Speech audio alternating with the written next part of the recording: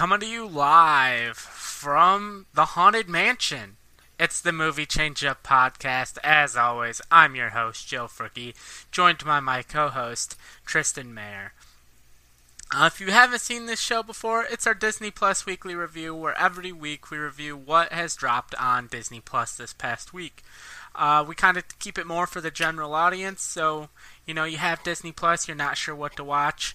We'll point you in the right direction. We try to watch as much as we can and let you know what's good, what's bad, and what's maybe for particular audiences. We're going to be talking the season finale of What If, going to be talking some Doogie Kamealoha, obviously talk some Muppets Haunted Mansion, which dropped on Friday, which was one I had to sneak in quick.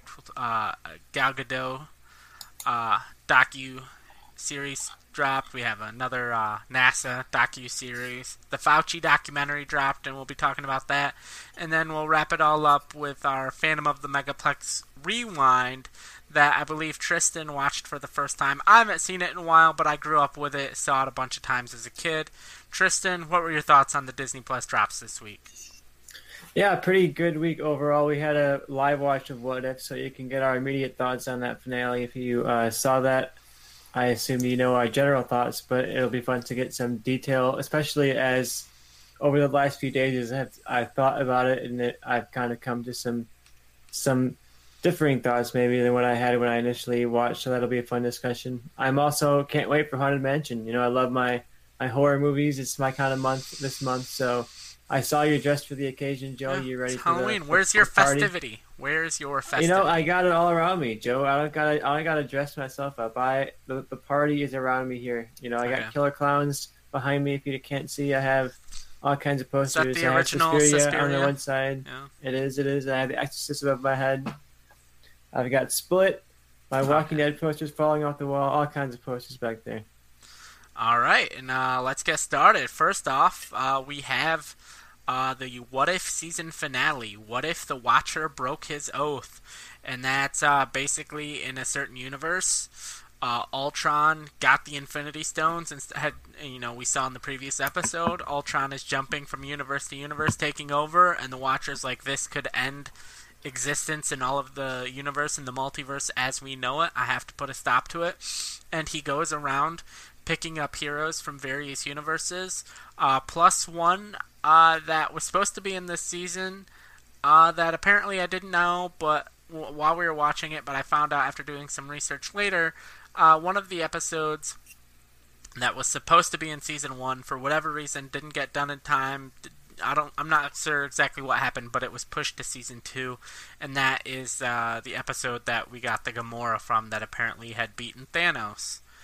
Which I had misunderstood as we were watching it and assumed that they were from the same episode where Tony teamed up with Killmonger, but apparently that's not the case.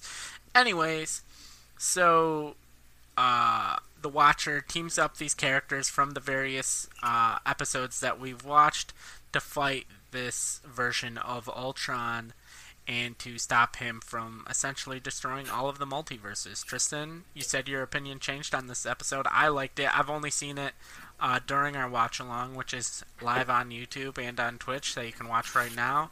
How did your opinion change? Do you like it more, like it less? Well, I will say I still mostly watched very positive on the episode. I think it has some good spectacle and some good kind of fun, especially in the action sequences it delivered on the visuals. And we mentioned in the live watch that there's kind of these like wallpaper level moments where you're like, okay, I can screenshot that and like keep that forever among like the iconic images of Marvel.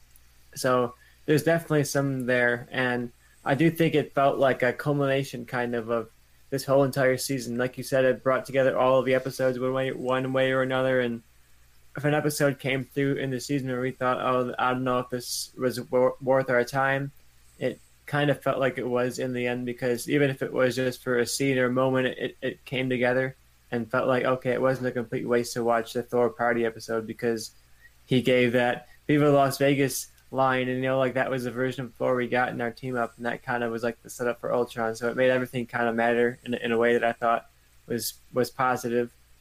But I also thought that it kind of felt like a bit of a dud to the end. It felt like they were building up this multiverse, building up the What If, and the question of what if, the potential of what if, and then the finale was essentially everything that we thought it was going to be. It was the characters we already know coming together for a fight, and it was fun to see. But it did remind me a bit of the Avengers, the original movie, where it was kind of the culmination of what everything that was built up. You know, the Easter eggs paying off, but not necessarily a big step forward for the overall story. You know, I would have maybe liked a couple surprises here, maybe a mic drop moment here where some kind of unexpected character arrives, a bit of a surprise here and there. It felt a bit safe for me, but overall the visual spectacle of it was just really fun to watch, and it definitely. We'll talk about how it ranks overall in the series for the series as a whole for me, but I think as a single finale, it was pretty fulfilling for the action. It kind of left me wanting a one or two extra notes of surprise or little notes of cool here and there. Yeah, I understand that. I think for me, my expectations just weren't very high, even going into the first episode of the show. And to me, it just definitely exceeded my expectations. I like the idea of them all, like these characters, even though it was kind of an anthology show, all of the characters teaming up at the end to fight a big villain was something I really liked. And I thought, even though all of the stories were very different, that all of the stories connected well at the end. One of the things I wanted to ask as you were talking is you say, like, oh, there wasn't, like, that big impactful moment. Would seeing, like, this version of Captain Carter appear later on in live action, or, like, this version of Thor, this version of Black Panther, would those characters appearing later on change any of that for you, or would it still be the same?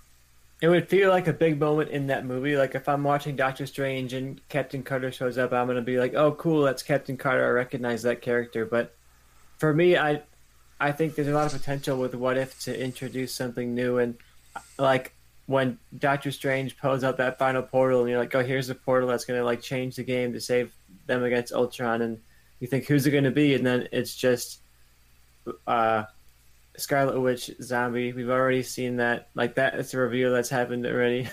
Like imagine that portal opens up, and then out comes like Ms. Marvel and Haley Steinfeld animated version, like alternate characters, sure, but like what if it was like OP? Surprise! Here's the character that you're about to see in like a couple of weeks. You know, it's not like you're revealing something, but here's a character you guys already are going to be seeing soon. Something like that. Some kind of, oh, I wasn't expecting that. I wasn't expecting that character or that twist or that reveal. Yeah, what if like OP like Shang-Chi just showed up and like, you know, this brand new character. That would be awesome. Like you're expecting, oh, here comes Captain Marvel. You're expecting like the obvious, and then, oh, it's not Captain Marvel. It's actually Shang-Chi. It's actually something, something unexpected. Yeah, yeah. I don't want to harp on it too much. One positive I thought was good. What were you saying about Shang-Chi? No, I was just saying like a super powerful like alternate universe Shang-Chi that. Yeah, with, like fully Fin trained. Fang Foom. Yeah, completely OP. Like he's gone full Super Saiyan multiple times at this point. Yeah. I don't know if that's how it works or not. I don't know either. I don't know anything about Shang-Chi that wasn't in the movie, so. Yeah, but I was saying one positive on the episode I think is the music. It really brought together all the individual themes of all the characters really well. It's something I didn't notice on the first watch, but when I rewatched it, and especially when I watched a couple like videos that were saying, "Oh, here's stuff you missed in the episode of What If," and they pointed out like, "Oh, Captain Carter's theme is here, and T'Challa's theme is here when he comes in, and the Guardians of the Galaxy theme plays kind of when he rescues Peter Quill, and then at the end when Peggy Carter rescues Steve, or you assume it's Steve, but she kind of goes down and finds the abandoned Hulkbuster, and you hear like a piano version of what was Steve's theme from Captain America. So I like how this is kind of bringing back those themes from the MCU. I think the music of the MCU sometimes gets beat on a little bit because people are like, oh, they have the Avengers theme, but what else do they have? And this episode kind of reminded me in a weird way, like, oh, the MCU does have a lot more recognizable music than I remembered it having. Yeah, definitely, 100%. I mean, I think it's a solid show. How would you rank it? Because I think for me, Loki and this are 1 and 2 that I feel like I'd need to rewatch both before I could fully say which one was 1 and which one was 2. But for me, this and Loki are 1 and 2. Falcon and Winter Soldier is very clearly 3, and then WandaVision is definitely 4. For me, I probably put Loki at the top. I mean, for me, it's an easy win for Loki. I think it has the surprise factor of this, where like I wasn't expecting a ton from Loki, and then it turned out to be way more and way bigger than I thought it was going to be. But I also think it stuck the landing really well and felt consistent. Like I never really felt like Loki was wasting my time in any episodes, and this, as good as it was, there were one or two episodes where I thought, okay, do we really need an entire episode of Thor partying in Vegas? Like, was that necessary to get to the end game that we had? We did. And I just feel like there was some pacing problems. A couple of times we were like, every episode, I think we were like, oh, I wish this was 20 minutes longer. I wish this had like another beat to get through, you know? And I think those are just some things that'll be ironed out as the show goes along into season 2 and season 3. I would assume they are going to be going along with the show for a while. But yeah, I especially Loki as for they me make, is number 1. This is number 2. especially as they make more movies, they have more things to do what ifs about. Like I could easily see season 3 a what if of like Shang-Chi is just raised by his dad the whole time and becomes like a villain or something.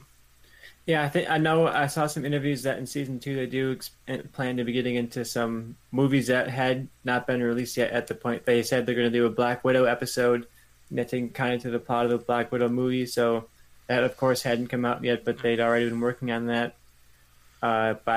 by that point, because season 2, you'd assume, is already well underway. All right. With animation takes so long. Yeah. All right. Anything else to say about this episode or show? I will say, I'll finish up my ranking and say I have this at number... Sorry. I have Loki number 1, What If number 2, number 3, I'd probably go with WandaVision. I thought the creativity in that was really interesting. And 4, I'll go with Falcon the Winter Soldier. I liked what I was going for in places, but yeah, like a lot of the Disney Plus shows, that one did not nail the landing at the end. You know what else didn't land the ending? The fucking WandaVision with the Disney Channel original movie fight scene. Yeah, well, I don't know. You know, it fit the tone of the show a bit more. But I do want to say, Joe, what do you see as the future of the What If? Like, do you think that next season is a similar beat? Like, is it all disconnected, then it connects at the end? Or do you think season 2 is going to be much more of like a, here's the story with the characters you know? I mean, I fully believe season 2, the big villain, is going to be Ultron and Killmonger, Black Panther breaking out of their little pocket universe. I feel like you don't set that up with Doctor Strange watching it, but I think it's going to be a mix. I think it's going to be like maybe 5, because this was supposed to be 10 episodes, right? I think so. So I could see it being okay. Like season 2 was 5 new What If versions, and then 4 of them are like sequels to these episodes or this story, right? So I think that's probably what it's going to be. And then they kind of maybe team up at the end, or maybe they change it up and team up throughout to fight, you know, Ultron and Black Panther. Maybe they somehow merge or something, and maybe Ultron somehow acquires the vibranium in T'Challa's suit or something, or not T'Challa, but Black Panther's suit. Something like that. I don't really know, but I just think it's going to be a mix. Would be my guess of like new and old. What about you?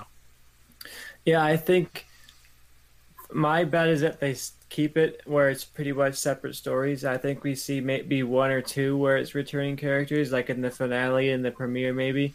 Yeah. But I would kind of like it as like, okay, now we have the initial Avengers team. Maybe now we have to kind of go out and recruit some other Avengers team members, and the premise is like, oh, maybe Peggy Carter in this episode has to go to some alternate universe and recruit an alternate version of Steve where he turned evil. She has to go and turn him back to good. Like, they could really lean into the multiverse kind of aspect of this. I think that could be fun. There's a theory that the Steve in the Hulkbuster suit has been Winter Soldierized, and he actually is an evil version already. I like that a lot. I think that would be an interesting direction to go, because even I remember when we watched the episode, I was thinking, oh, is he going to come back as a Winter Soldier? But that would be a fun like storyline to explore. Yeah. And then I thought, it's a shame we're never going to get that, because I didn't think we'd be getting sequels to any of these episodes. So it'll be fun to follow up on that. I think the way season 1 ended kind of, to me, implies that we'll be getting sequels, just with like her finding Steve in the Hulk, in the whatever the suit they called it, I can't remember. And then same with like having Doctor Strange observing that pocket universe. I feel like we'll be getting sequels to at least some of it. Yeah, I think we'll at least be seeing characters pop up here and there. Whether it's direct sequels following up on storylines. I don't know, but yeah, I think that'll happen. Yeah. All right. You ready? One last thing, Joe. Before we leave What If completely, I want your final guess. Give me like a top 3 characters from the show that you think could make live action appearances by the time we talk about What If again. Like before we get to season 2, do you think any of these characters show up on live action? Okay, I don't know about before we get to season 2, but I could potentially see Captain Carter show up somewhere. Maybe even Captain America 4. I could see Captain Carter. I very easily think one of this version of Thor could show up in Thor: Love and Thunder, because I think that's gonna low-key be dealing with the multiverse as well. And then also this version of Doctor Strange in Doctor Strange: Multiverse of Madness. I definitely think we see this version of Doctor Strange, and I think Captain Carter is definitely a staple. Haley Atwell has good. Can I make a prediction of one I don't think will return?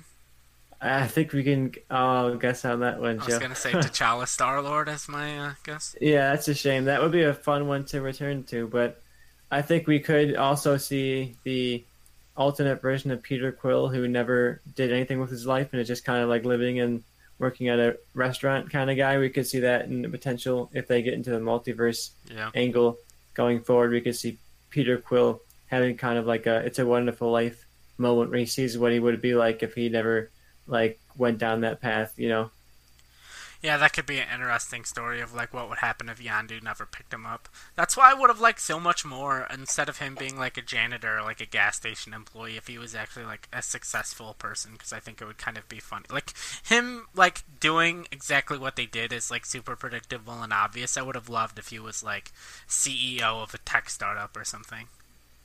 Or like a famous musician or something, because obviously he had the connection to music because like he had his mom's playlist. If he was like a famous musician or something, yeah, I could have seen him being like a cocky rock musician in some kind of like B-level band who tours, and he's like, you could be like, yeah, this overgrown child on the bass. I could see that being a perfect character for him. Yeah, basically, that would have been perfect if you had like, if he was in a band, but they were like kind of, you could put him side by side with the Guardians of the Galaxy and kind of see like the comparison. You had like this super short lead singer that kind of is Rocket. You have like the giant drummer that looks like Drax. You have like the girl on like lead guitar that looks like Gamora, and then maybe another girl on bass that looks, or something else that looks like Mantis.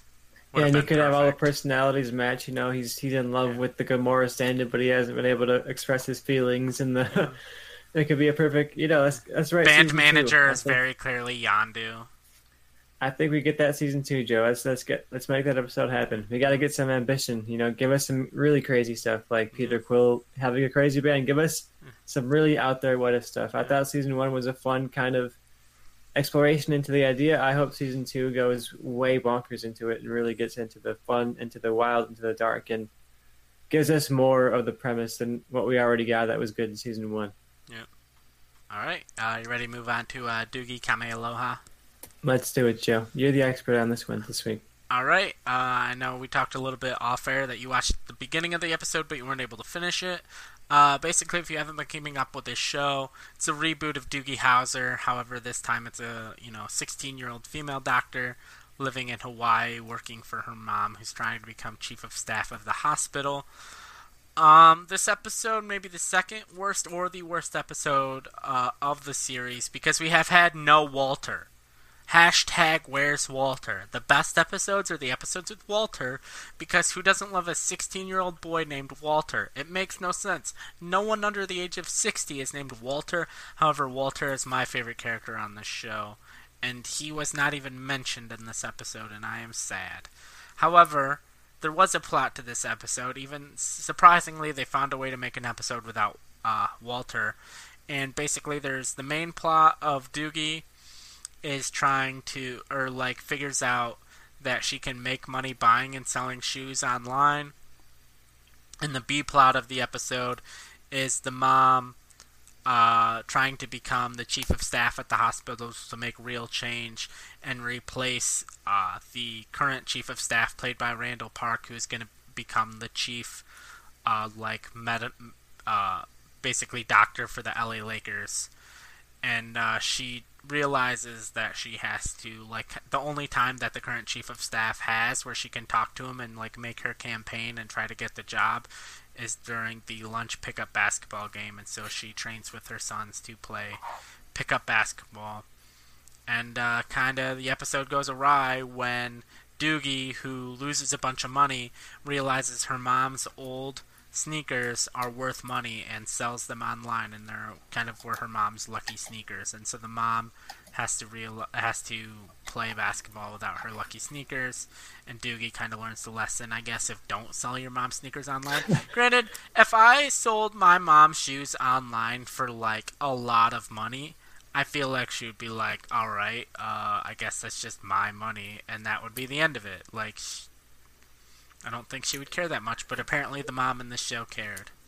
Yeah, I mean, if he sold them for a great price, I'd be like, Mom, look, I'd be like, buy some other lucky shoes. Do you really need this? Yeah, I just made like $500 off the shoes you bought in 1985. I thought the B plot in this episode held together a bit more than the A plot. I thought the A selling plot of shoes didn't really. I do like the mixing and matching of, like, because normally on a lot of, maybe it was just like the Disney shows I grew up on, but like one parent always had a storyline with one kid and the other parent always had their storylines with the other kid, and this one was kind of flipped. Normally it was the dad and the sons and then the mom and Doogie, but this time it was flipped where it was the dad and Doogie and the mom and the sons, and it definitely worked this episode and I liked it a lot. I liked it. It felt like a wrench in the like you said, it did switch up the pairings. You know, we were seeing characters together who aren't typically together, and that is always kind of fun, especially in a sitcom where we've even a couple episodes in gotten like we could have already gotten kind of stale, and they said, okay, let's kind of change up the pairings and make the dynamic more interesting. I thought that worked. Yeah.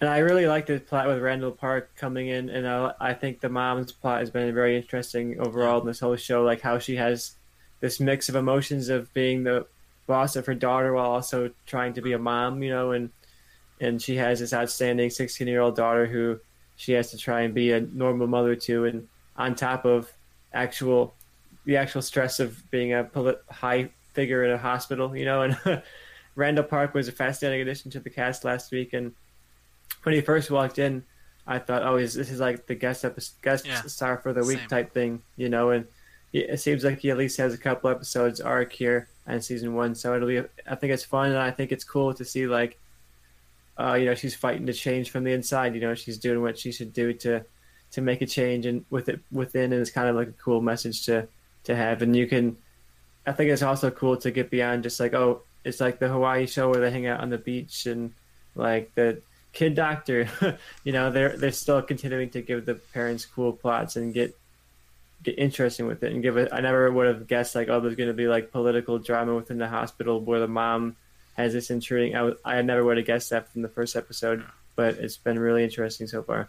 Yeah, the show definitely has the best thing going for the show is a really good balance, I think, as far as being a family show. I've talked about it before, but it's, you know, not too adult enough that kids won't be interested in. It's not like a typical like CBS medical drama, but it's not too kiddish that adults watching with their kids will like hate it. Like there's definitely parents watching it can definitely, there's enough there in the parent storyline for the parents to connect to, and there's enough with the kids that the kids can connect to, and I think it's the perfect balance of being a kids show that adults can enjoy. It's the perfect family show, I think, and the best way I can describe this show is balance. I think all of the characters, for the most part, act like real people, and I definitely buy them as a family.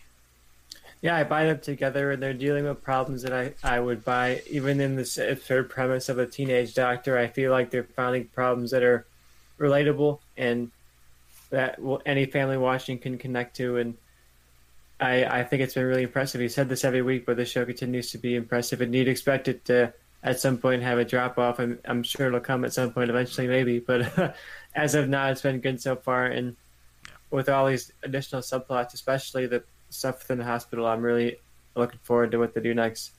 Yeah, one of the moments I did think was funny is they were talking about the parents were talking and reminding each other like, oh, we moved our kids to Hawaii to like keep them away from the world and like to show them balance and like there's the beauty and stuff. I'm like, so you moved them to basically the meth capital of America? Because that basically, from all the episodes of Dog the Bounty Hunter I've watched and basically everything I've known about Hawaii is, if you're a tourist there, it's nice and beautiful and a tropical paradise. If you live there, it kind of sucks. Like all there really is there to do is look at volcanoes and smoke meth.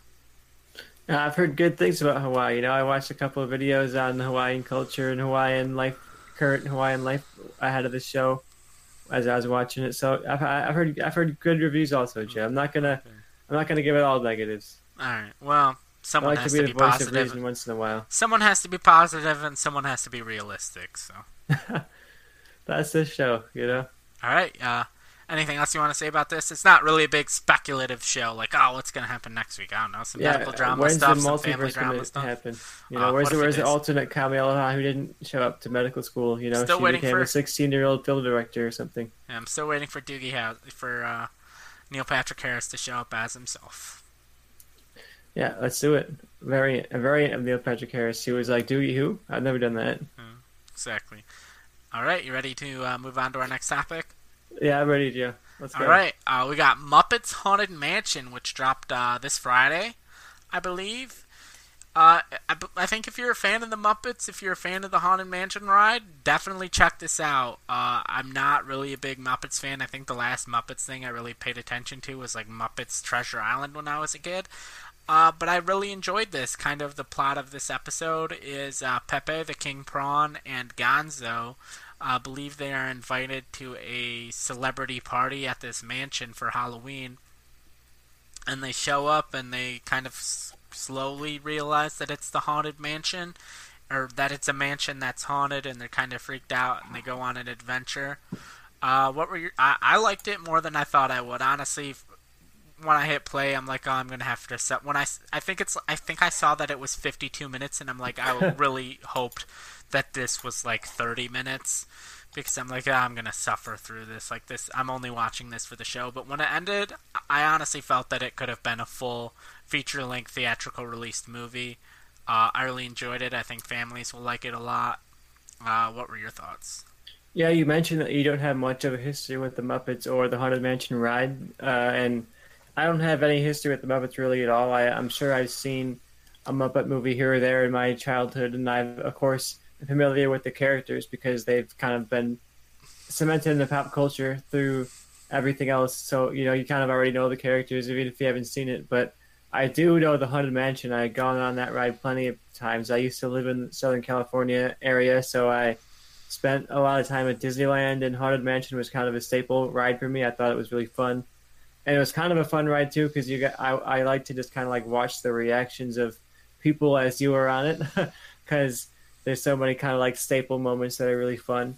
And what I loved about this movie is that they captured so many of those staple moments. Like a lot of the sequences, a lot of the set pieces, I was like, oh, that's right out of the ride. That's from this scene or that scene of the ride. And I had a really good time watching this. And like I said, I don't have any affinity for the Muppets, but I love the Haunted Mansion, so I caught a lot of the references to that. Like the most obvious one, I think, is when they're on the room with Will Arnett. It's kind of like this circular room, and it kind of starts shrinking down. They're sinking into the kind of the floor, and you see the portraits growing along on the side, and that's right out of the ride. That's towards the beginning of the ride when you're at the end of the line. You walk right into the Haunted Mansion for the first time, and your tour guide has you in this room, and it kind of starts sinking down, and you see the portraits expanding, and you kind of like have this sinking feeling as going down. It's kind of an iconic moment on the ride, and they have that attributed here too. And there's stuff like the heads that are ceramic heads that turn and look, and they have cameos. I can't remember who the cameos were. I think it was like Craig Robinson and Pat Sajak or something. Pat Sajak, baby. Yeah. And there are a couple other ones too, but Yeah, this Yeah, movie there's had a a lot lot of of cameos cameos. that are like What was your favorite like cameo? Because characters from the ride, essentially. there was one that was very clear and obvious to me, my favorite. Like, not even. I'm not going to count Will Arnett because he was kind of a cast member in this. I wouldn't say he's a cameo. But what was your favorite cameo? Because there's one for me that's very obviously number one. I'm gonna call it Jump Scaremos. John Stamos. He like when that thing started, and then he transformed into the Muppet. I'm like, no cameo is beating this. Obviously, I have to give a shout out to Ad Asner, who unfortunately recently passed away, but he does have a very small cameo in this movie. I love Darren Criss at the beginning. I do love my Darren Criss. Anytime I can see Darren Criss in a movie or anything, I'm here for it. Yeah, the Pat Sajak cameo, I was like, oh, did they model that? Because the statue, it was like lined up with other ones, and it didn't really have lines or do anything. I'm like, did they model that statue after Pat Sajak? And then at the end, when they're rolling the credits, it's revealed that it is in fact just Pat Sajak, and I'm like, oh, okay. Yeah, it was a really good time, and I thought a lot of the cameos, like I said, they weren't. I mean, they literally are thrown in because they're cameos. It's kind of a joke, but.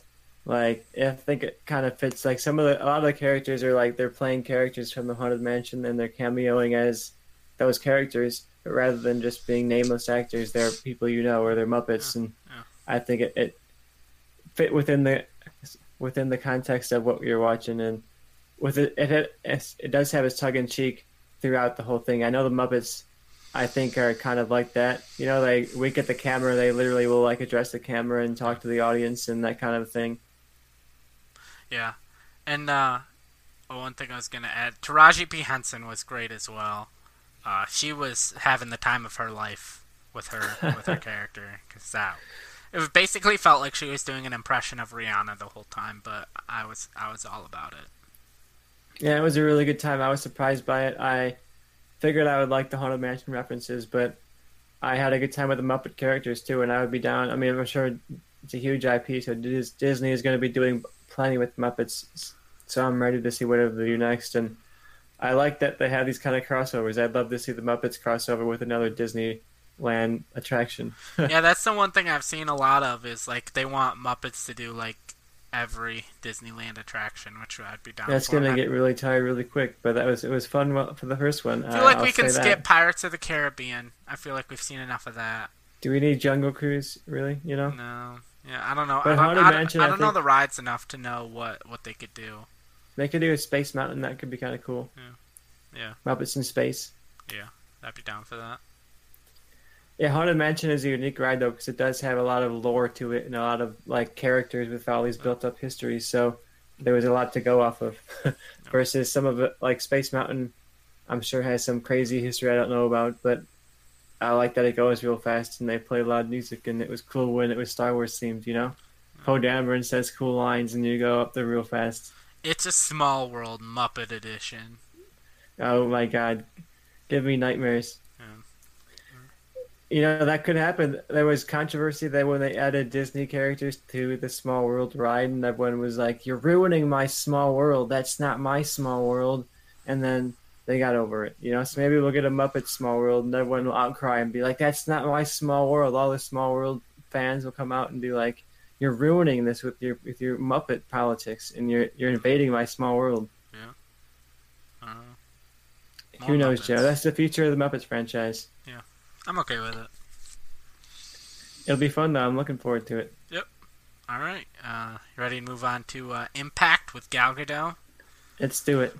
Yeah, so basically, I don't know how many episodes there are of this total, but I'm going to say probably like 6 to 8-ish episodes. I only watched the first 4. I think Tristan said he watched the first 2.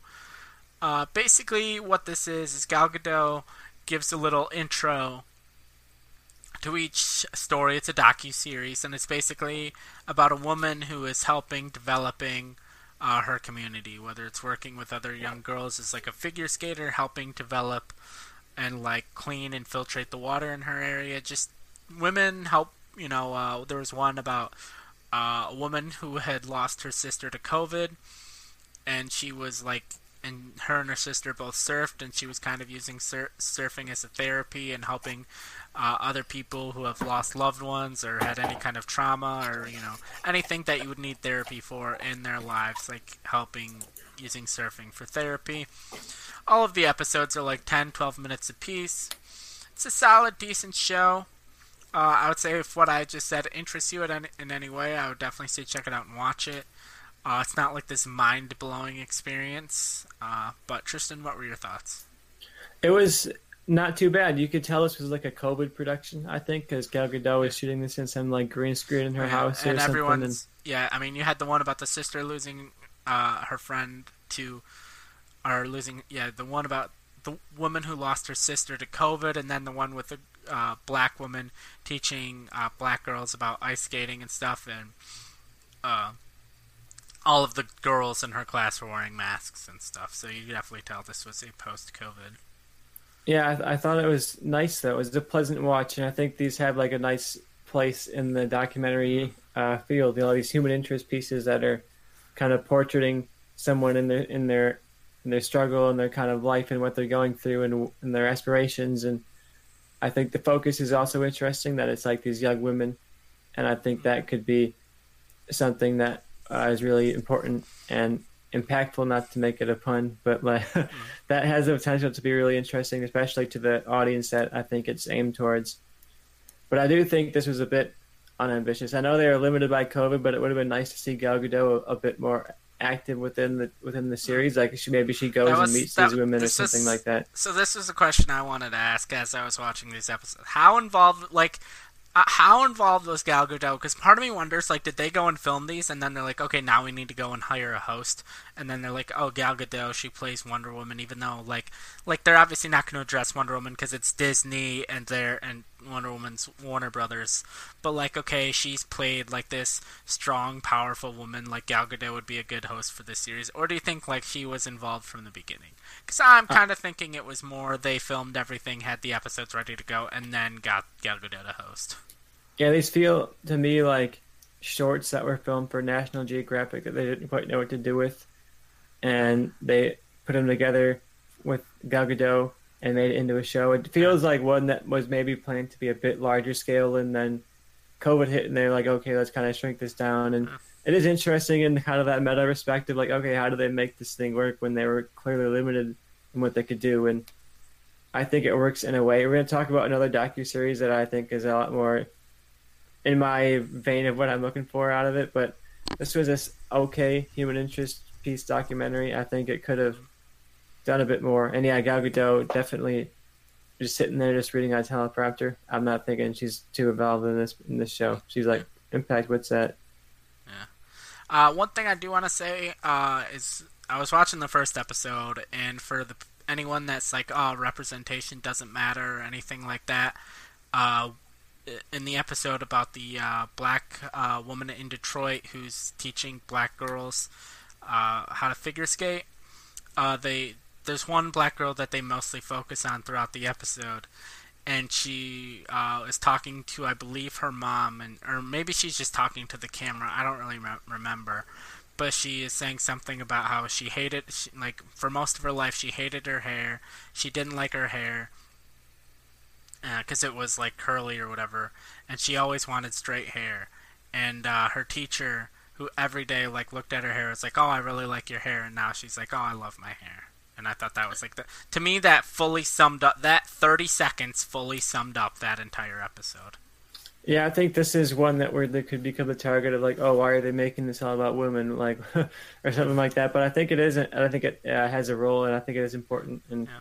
I think, yeah, that moment was cool, and I think there's a moment in that episode as well where they're talking about like how these problems we're discussing they might seem like new to you, but these are things that have been present in our lives for a really long time. So you might think that representation is this sudden new thing that people are all of a sudden wanting to talk about, but it's been a thing that's been happening for decades and decades. It just hasn't been talked about on the level of mainstream that it is right now.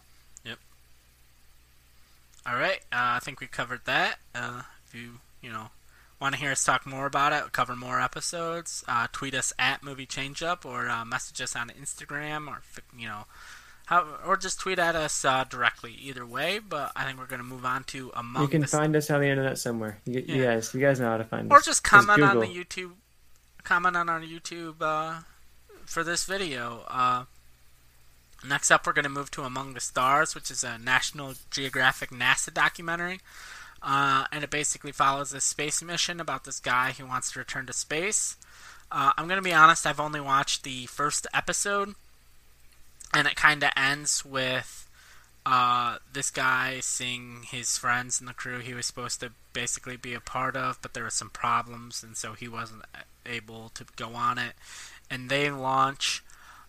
It just didn't captivate me or capture me how I was hoping it would. I'm not like that big of a space person. This wasn't like some crazy cool mission I was waiting to see how it worked out. It's like, yeah, they're just gonna go up and like work on the ISS, and I was just like, I don't really care. This guy that's already been to space 3 or 4 times isn't gonna get to go now. I'm like, I don't really care. To me, if it was more like, oh, we have to go. If this was like this cool, important, amazing mission that I'm like, oh, this would be really cool to see. Like, oh, we're going to like this thing that could potentially get us to Mars, and this was his first ever time going to space, and it got held back. And I'd be like, okay, like it's this guy's first time going to space, and now he wasn't able to go, and now he's launching this mission to like for him to go to space for the first time for this big important mission that could eventually lead to us going to Mars. But it was like, this guy's been to space before. I don't really understand the full importance of this mission. Oh, it's about studying antimatter. I don't know what the hell antimatter is. I don't care if we study it.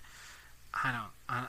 I'll be like, it was cool. If you're a big space person, you'd probably love this docuseries. It's made well. It's just not about a subject matter I care about. Tristan, you've watched more of this. What are your thoughts?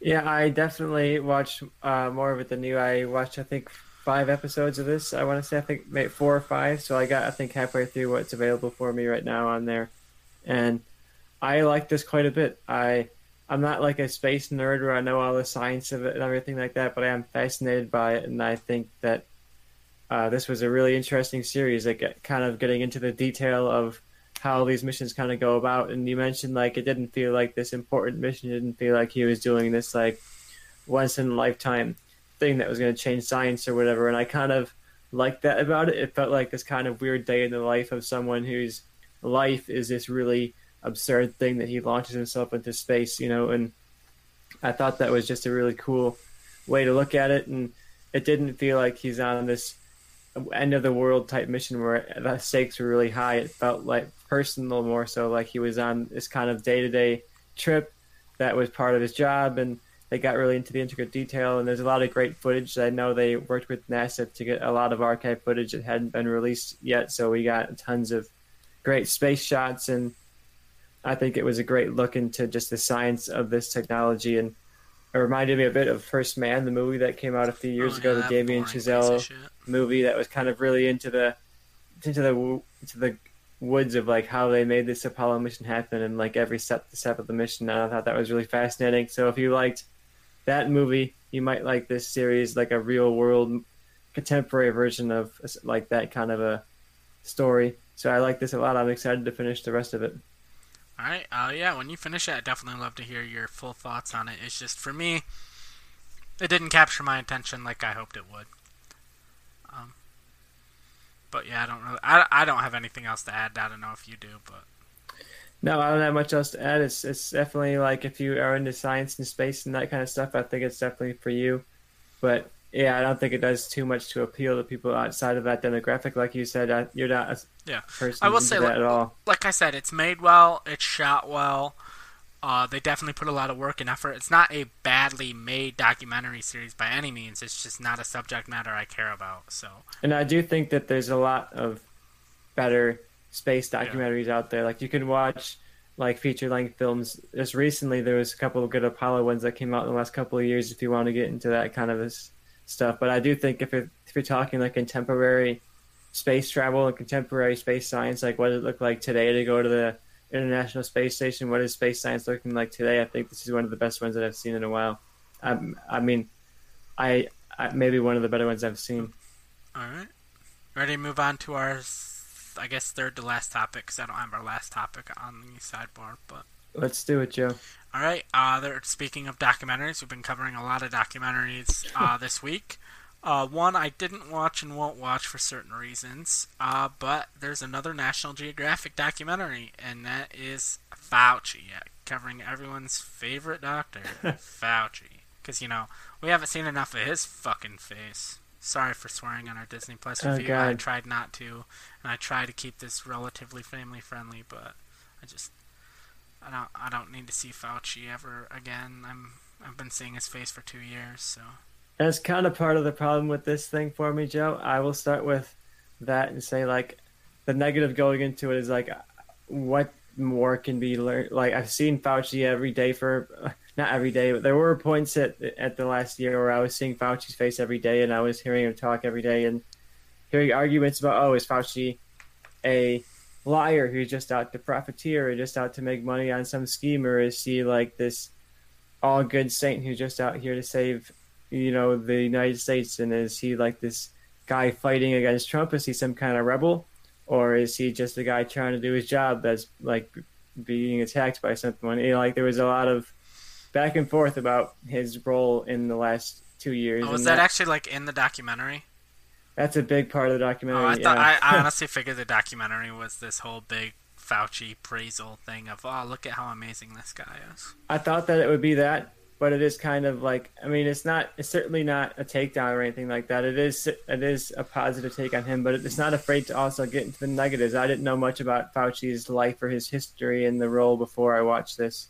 I knew his role in COVID, but I didn't know anything prior to that. And this gets into his history with the AIDS crisis and how he was kind of one of the first people to speak out and say, no, this is an actual problem. We need to be like taking care of people and figuring out what's going on with AIDS. And that was a good thing to see. And I thought it was interesting to get some history of his life and the pros and the cons. Like, he was this person who spoke out in favor of AIDS research, but he also had some confrontations with AIDS activists, and they weren't afraid to show both sides of that story. And I think they also weren't afraid to show the personal impact of COVID on him. So I think that was interesting to see as well. He really shared like his personal story, and people think like, he's just trying to do this to further some agenda or whatnot. And I don't want to attack anyone's political views or whatnot, but for this, I think this documentary really did show like he's a human being with a family that has like, a history, a whole decades-long history of working in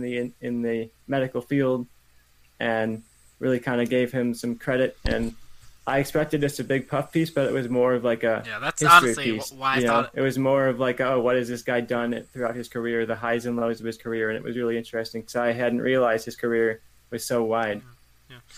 I honestly figured it was going to be like this big puff piece thing, and I'm like, I've seen this guy every day for 2 years. I don't need this.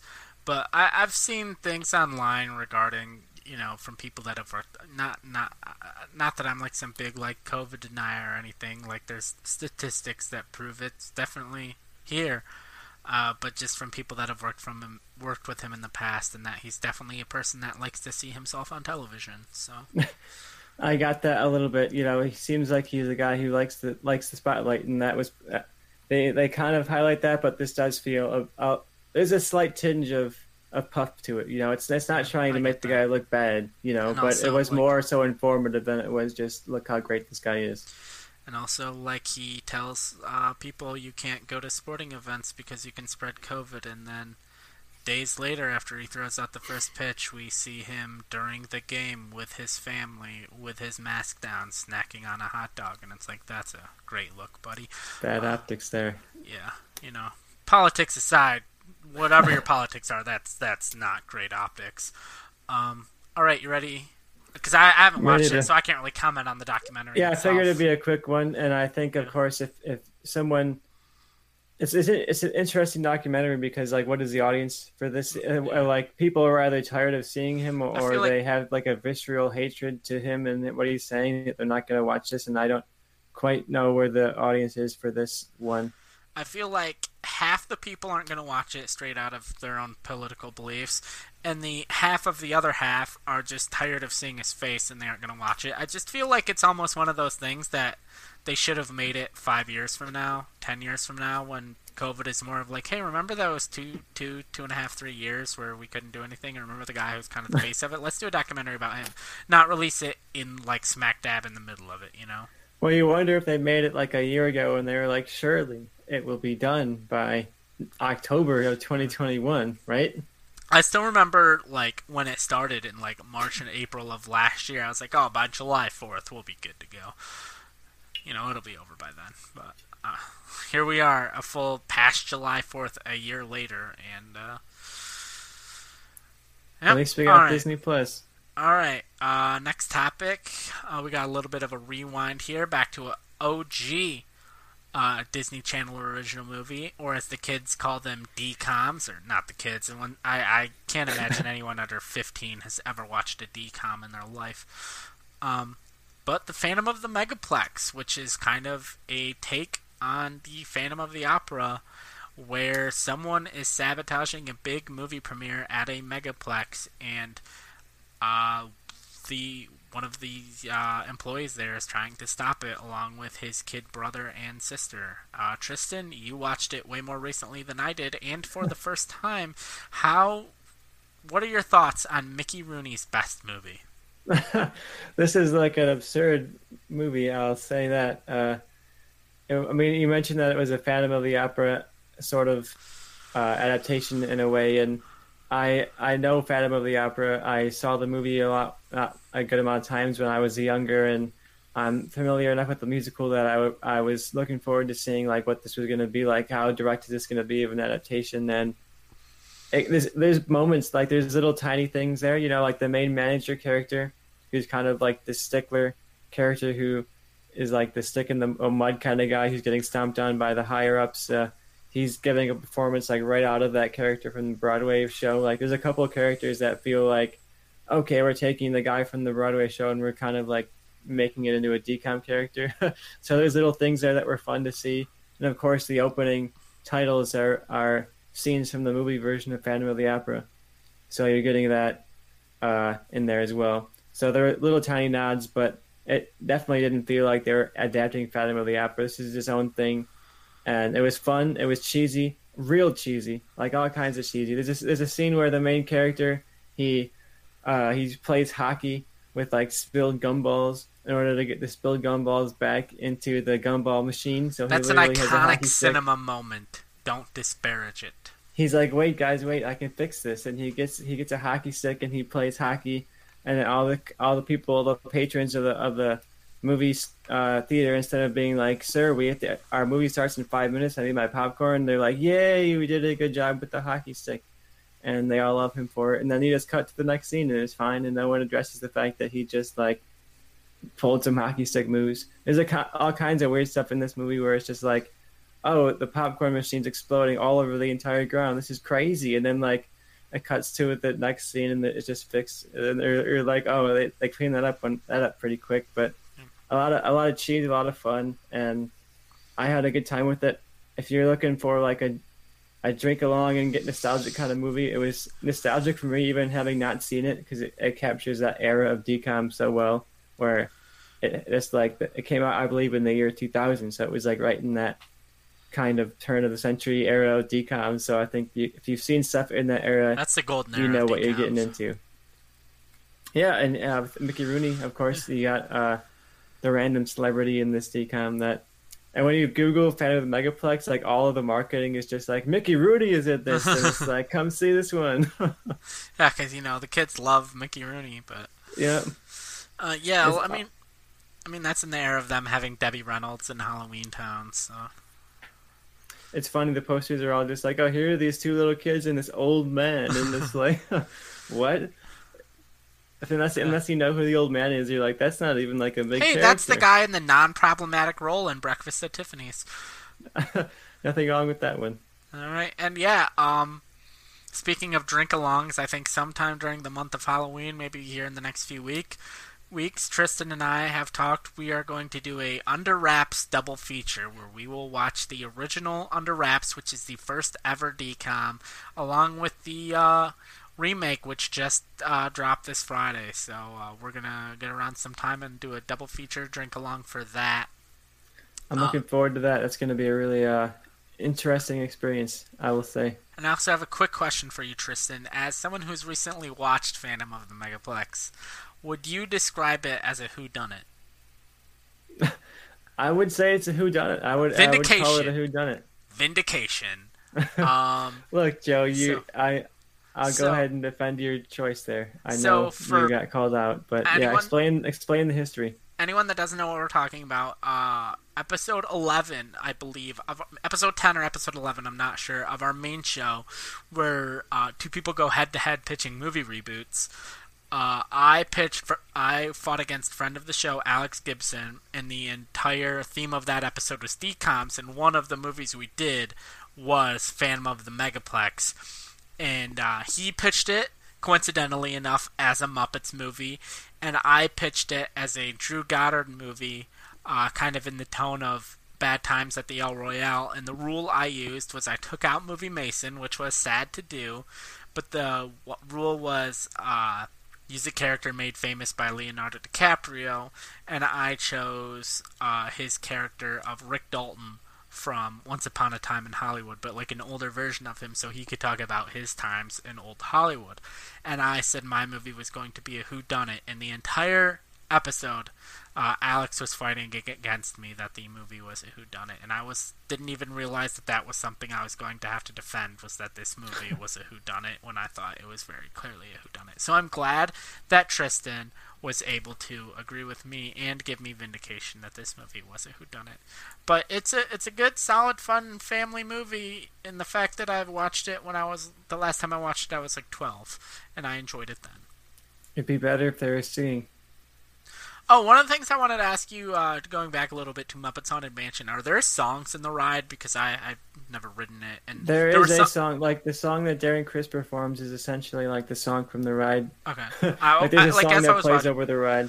I figured Dancing in the Moonlight was not part of the ride, but there's a few songs throughout that I'm like, are these from the ride or is these original? But yeah. Yeah, there's plenty of stuff from the ride within there. Like a lot of the rooms are represented in scenes, you know, and All right. Yeah, Easter eggs in the music. I just didn't know. And then finally we have one last topic. A spooky one. It's not on the sidebar. Speaking of Halloween, it was announced that very recently that Disney Plus is in the works of doing a Agatha Harkness WandaVision spin-off show, which I did not expect. But I love Catherine Hahn, who plays Agatha Harkness, and I think it could be a really fun show. Even though I didn't like WandaVision, Agatha Harkness was not why I didn't like that show. She was definitely the high point of that show. I'm very intrigued about what that show could be, especially because I expect her character to appear in Doctor Strange Multiverse of Madness. But maybe if they're working on a spin-off show, maybe that's how they're going to wrap up her storyline and not have her appear in Multiverse of Madness. Or she could appear in Multiverse of Madness, make her character even more prominent, even more bigger, put her in front of more eyes, and then give her her Disney Plus show. But Tristan, what are your thoughts on this news? I'm looking forward to it. I mentioned earlier that WandaVision is up there for some of my favorite Disney Plus content so far, and part of that was Catherine Hahn. I think everyone kind of unanimously liked her. Even people who weren't digging the stylistic choices of WandaVision were like, "Oh, but Catherine Hahn is like killing it in this." You know, a lot of my mutual friends who aren't even Marvel people were like, "Oh, Catherine Hahn and the WandaVision is great," and I'm like, "You watched WandaVision?" And they're like, "Oh yeah, I watched it for Catherine Hahn." You know, so I think this show is going to have a lot of eyes and a lot of audiences, and WandaVision had that where it captured kind of the zeitgeist, and more so than I think any of the shows have, where everyone was talking about WandaVision, and this can go for that potentially. If they're able to capture that again, it could be that big cultural phenomenon. I also think it adds to Disney's building kind of budding horror universe, where they're having Moon Knight, they're having a few Blade. of these Blade. Yeah, they're having this rising kind of dark universe that's coming up along in their Marvel multi-universe type thing. And I know they're doing a Halloween special next year, so I could see Agatha Harkness showing up in that as a way to kind of backdoor pilot her show in a way. Maybe we see her show after that special comes out. Like it's like, oh, watch the special and then watch the premiere of the show or something like that. But I could see it being like, at least I could definitely see her showing up, especially now. I think she'll show up in that Halloween special. All right. Anything else to add about this week in Disney Plus? No, it was a good week. A lot to talk about, a lot to watch, and still stuff we didn't talk about. So it's a loaded week. Disney Plus you'd think is only dropping like the Marvel Disney stuff, but I'm surprised stuff like Fauci, stuff like Muppets, even I wouldn't have watched necessarily if we hadn't been covering it. So I'm having a good time on the show. Yeah. Every time I'm like, oh, we're about to hit a drought, they're like, oh, here's 20 documentaries. Figure it out. And so, yeah. I think that basically covers our episode for today. And without further ado, goodbye. Hey, thank you for watching the Movie Change.